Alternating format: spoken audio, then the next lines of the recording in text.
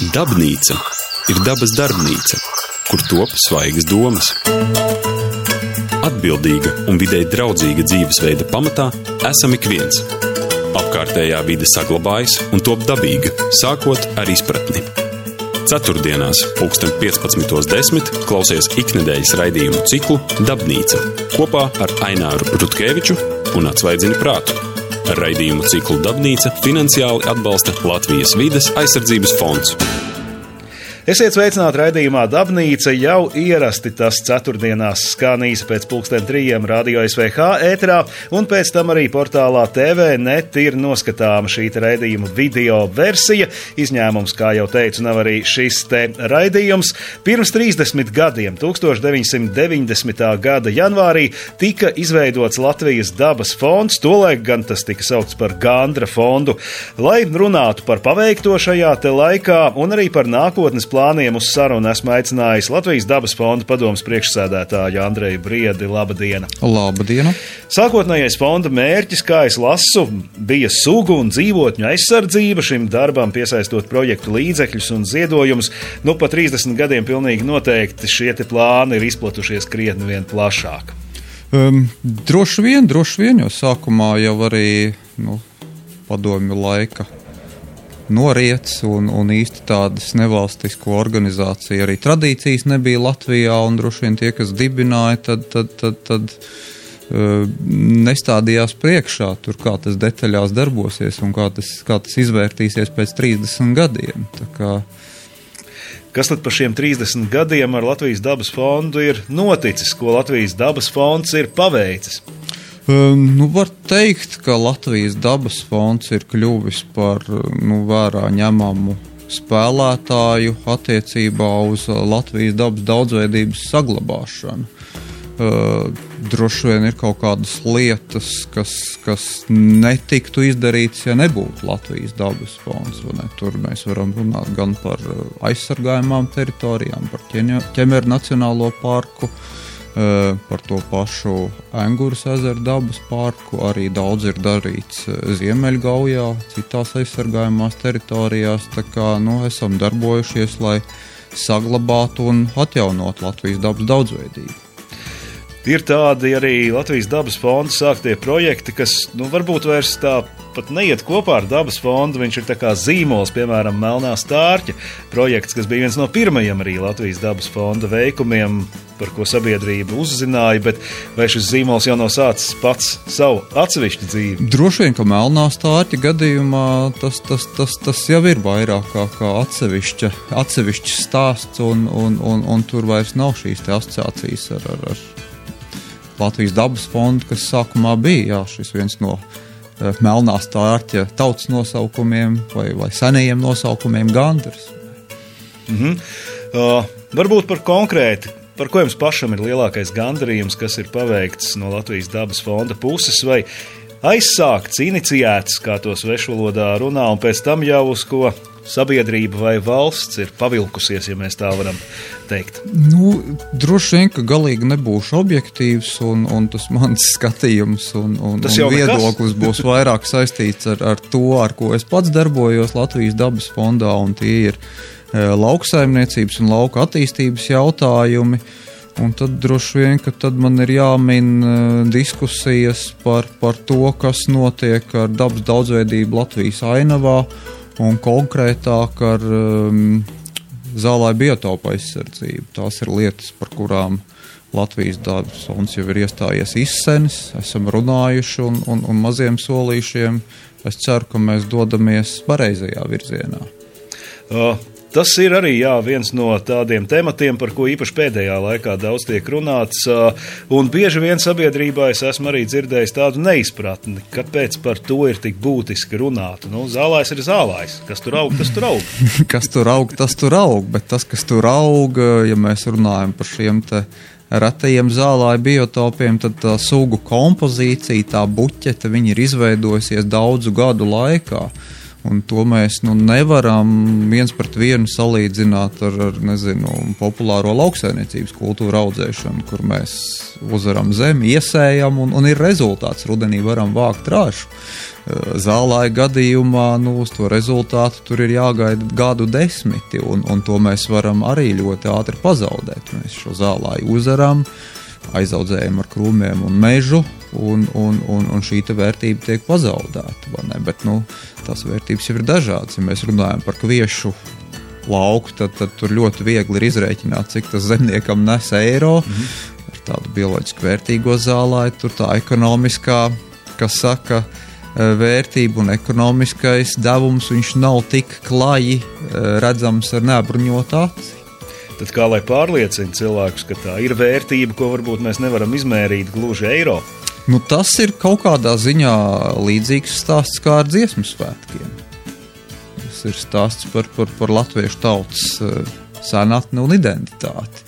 Jo dziesmu svētki jau arī, ja mēs viņus gribētu norakt, mēs ļoti labi varētu sarēķināt, kas tie ir par tiešajiem izdevumiem gan valstī, gan arī visiem, koru un deju kolektīvu dalībniekiem, kas tērē laiku mēģinājumos. Tur tiešā veidā tas ieguvums, nav tā uzreiz redzams, bet un tā naudas vērtība pieliekama. Ar zālājiem ir līdzīga. Mēs nevaram paredzēt to, kur kāda šajā zālājā augošā suga varētu tikt izmantot nākotnē, piemēram, te pašā medicīnā, kas mūsdienās ir ļoti aktuāla tēma. Arī stāsts par daudzveidību kā tādu, jo daudzveidība nodrošina un pasaka to, ka nav kāda suga, kas dominē, kas apkaro citas sugas un izspiež šīs sugas. Tas arī kaut kādā ziņā ir stāsts par veselību. Ja mūsu organismā šie dažādie dzīvi organismi, kas mūs dzīvo iekšā, ir līdzsvarā, un tad visdrīzāk arī tās veselības problēmas ir mazākas. Tas ir tāds, ļoti niansēts stāsts par šo vērtību. Ko ar aci arī tā uzreiz pamanīt nevar atšķirībā no citiem Latvijas dabas fonda projektiem īstenotajiem, kaut vai upju krastu attīrīšana vai ainavu sakopšana, atbrīvošana no krūmājiem, kas uzreiz aci priecē un ir redzama tā pievienotā vērtība. Jā. Tā viņš ir, jo bieži vien jau mēs šo vērtību pamanām tikai tad, kad viņi ir pazaudēti. Un tad, kad viņi ir pazaudēti, tad viņi atjaunot jau ir ļoti dārgi un sarežģīti. Ja vispār iespējams. Jā, tieši tā, bet tur atkal jautājums ir par laika nogriezni. Jo mums jau vajag mūsdienu pasaulē tagad uzreiz un te. Protams. Bet dabā ir lietas, kas notiek ļoti pakāpeniski un laiks ir ļoti dārgs resurss, ko mēs bieži vien nevaram pātrināt. Dabiskajiem procesiem. Runājot vēl par Latvijas dabas fonda īstenotajiem projektiem, viens tāds arī ļoti pamanāms ir kaut vai tiešsaistes un tiešraides kameras pie ērgļu ligzdām, kas jau par tādu realitātes šovu ir kļuvis, un cilvēki aktīvi dalās par visiem jaunumiem, kas tur ir, vai arī ar sliktajām ziņām, ja kāda no tām ligzdām tiek izpostīta. Tas ir viens arī tāds, kas jau šķiet pilnīgi pašsaprotams, bet aizsākums arī bija Latvijas dabas fonda iniciēts. Bija tieši tā. Latvijas dabas fonds, jau vairs nepateikšu pirms cik gadiem, krietni vairāk kā pirms 5, sākās. 2011. Jā, ticēt statistikai. Jo man skaitļi ir man vājā puses arī. Skolā, kā mācījos, man ļoti patika vēsture kā stāsts, bet man bija problēmas ar gada skaitļiem un personām, un tad es parasti stāstīju, pavasarī un tādā griezumā. Un sākās tas viss jau 11. gadā, un tad, laika gaitā mēs esam auguši, un šī gan bilde, gan skaņa, es atļaušos teikt, esam turējušies šīs kustības avangardā, pat ja mēs runājam par pasauli. Nevelti vairākus gadus arī Latvijas dabas fonda šīs tiešraides kameras ir atzītas par pasaulē interesantākajām. Tā kā tas arī tāds it kā pašsaprotama lieta darbojoties dabas fondā, un tās kameras tur ir cilvēki, kas ar viņām strādā, lielākoties Jānis Ķuze, bet tas rezultāts ir ļoti skaists. Viena arī niansēta lieta, kas klausītājiem un skatītājiem būtu jāsaprot. Visi zina Pasaules dabas fondu ar pandas logo, vai Latvijas dabas fondam arī ir kāda saistība ar to, vai Latvijas dabas fonds iekļaujās šajā organizācijā, vai tā vienkārši ir nosaukuma sakritība? Par šo te vēsturi es detaļās nezināšu strādāt, stāstīt, cik tā esmu dzirdējis, ka vēsturiski tā ir izveidojusies, ka Latvijā mums ir šīs divas nosacīti paralēlās organizācijas, jo tepat kaimiņos gan Igaunijā, gan Lietuvā, ja nemaldos, šo te Pasaules dabas fonda, pārstāvniecību veic arī šo te valstu nacionālie fondi, respektīvi Igaunijas dabas fonds, Latvijas dabas fonds. Latvijā ir tā, ka mēs esam divas, bet mēs esam ļoti draudzīgas organizācijas un ļoti daudzos jautājumos sadarbojamies. Kaut vai, piemēram, tā pati jau minētā lauksaimniecības politika. Tur es teiktu, ka mums ir diezgan vienots skatījums uz lietām. Savulaik, tajos pašos 90.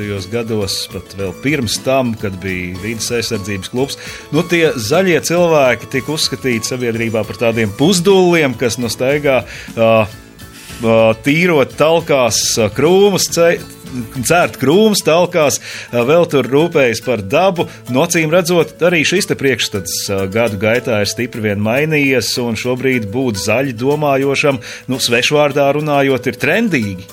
Droši vien, un paturpinot šo te tēmu, iespējams, ka Latvijā, manuprāt, mums pat trūkst tāds, varbūt arī netrūkst zaļo organizāciju ekstrēmais gals, kas ķēdējās pie kopi. Es nezinu, bet iespējams, ka tas arī palīdzētu atsevišķos gadījumos kaut kādās diskusijās, jo šobrīd ir reizes, kad to pašu Latvijas dabas fondu saka, ka tie ir tie zaļie ekstrēmisti. Kaut gan, manuprāt, mēs ļoti cenšamies ieklausīties otras puses viedoklī, un ja tas tiešām ir argumentēts un pamatots, tad arī mēs to spējam pieņemt, saprast un ņemt vērā, pieņemot kaut kādus lēmumus.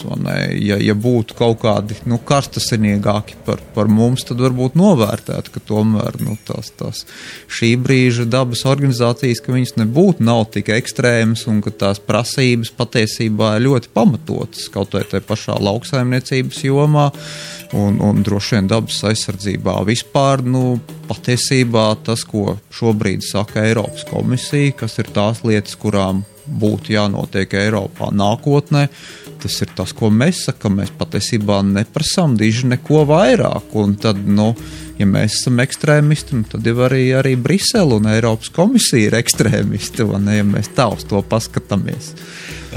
Te mēs nonākam arī pie tā jautājuma, kā veicās ar sadarbību ar valsts pārvaldes iestādēm, vai pašvaldībām, cik ļoti tās ir vairāk ieklausās nekā savulaik un ņem vērā tos ieteikumus, ko jūs viņiem mēģināt izvirzīt.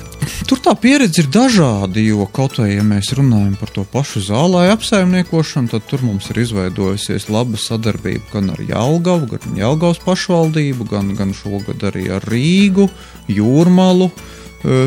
Tas ir, atkarīgs gadījumu no gadījuma. Ja mēs runājam par valsts līmeni, tad jā, varbūt, ka mums kā dabas aizsardzības organizācijai brīžiem liekas, ka vides ministrija varētu būt principiālāka un vairāk iestāties par dabas lietām, bet droši vien jau viņiem arī ir kaut kādi savi apsvērumi, kāpēc tā pozīcija un darbība vai bieži vien bezdarbība ir tāda, kāda viņi ir. Te arī bieži vien, ka jācitē ir Leišu kolēģi, kuri saka, ka bieži vien zemkopības ministrija ir zaļāka par vides ministriju. Tas ir tā nedaudz dīvaini. Tur varbūt ir dažādas intereses, kas jāsabalansē, un arī likumdošanas pretrunas, ekonomiskais ar to zaļo, nevienmēr arī iet roku rokā, bet bieži vien tieši pretrunā nonāk viens ar otru. Bet ja mēs tagad raidījuma noslēgumā par tiem nākotnes plāniem, kādi tie ir Latvijas dabas fondam, kas ir vismaz tuvākie darbi, ko jūs gribētu paveikt Latvijas dabas fonda priekšgalā? Teiksim tā, nav jau tāda viena liela un kardināla lieta, kas tagad, ko es varētu nosaukt. Droši vien, ka tas ir tāpat darbs pie šīs te politikas veidošanas, lai tas, ko, politiķi jau sen ir solījuši un teikuši, ka šie te vides aizsardzības, dabas aizsardzības aspekti tiktu ņemti vērā arī citu politiku griezumā, nu tad, lai tas tiešām arī Latvijā notiktos, jo tas ir līdzīgi kā ar šo te ilgtspējas termiņu. Kādreiz īsti neviens nesaprata, ko tas nozīmē. Šobrīd jau lieto ļoti bieži, un bieži vien politiķi viņu lieto, manuprāt, īsti neapzinoties, ko tas patiesībā sākotnēji ir nozīmējis. Ka tas ir dzīvot tā, lai mūsu bērni nedzīvot sliktāk, kā mēs dzīvojam, lai mūsu bērniem pieejamie resursi nebūtu mazāk. Mēs nedrīkstam dzīvot uz savu bērnu rēķinu. Un ja tas tā būs, es domāju, ka tad Latvijas dabas fonds būs izdarījis kaut ko arī labu nākotnē. Nu, tā teikt, labāku izskaņu šim te raidījumam, acīm redzot, nevarēja vēlēties. Saku paldies Latvijas dabas fonda padomes priekšsēdētājam Andrejam Briedim, ka atnācāt. Mēs ar jums, klausītāji, pēc nedēļas atkal Radio SVH ēterā nākam ceturtdienīs pēc 3:00 tiekamies. Pēc tam arī šī te raidījuma video versija būs pieejama portālā TV.net uz sadzirdēšanos un saredzēšanos tā. Dabnīca ir dabas darbnīca, kur top svaigas domas. Atbildīga un videi draudzīga dzīvesveida pamatā esam ik viens. Apkārtējā vide saglabājas un top dabīga, sākot ar izpratni. Ceturtdienās 15:10 klausies iknedēļas raidījumu ciklu Dabnīca kopā ar Aināru Rutkeviču un Atsvaidziņu prātu. Raidījumu ciklu Dabnīca finansiāli atbalsta Latvijas vides aizsardzības fonds.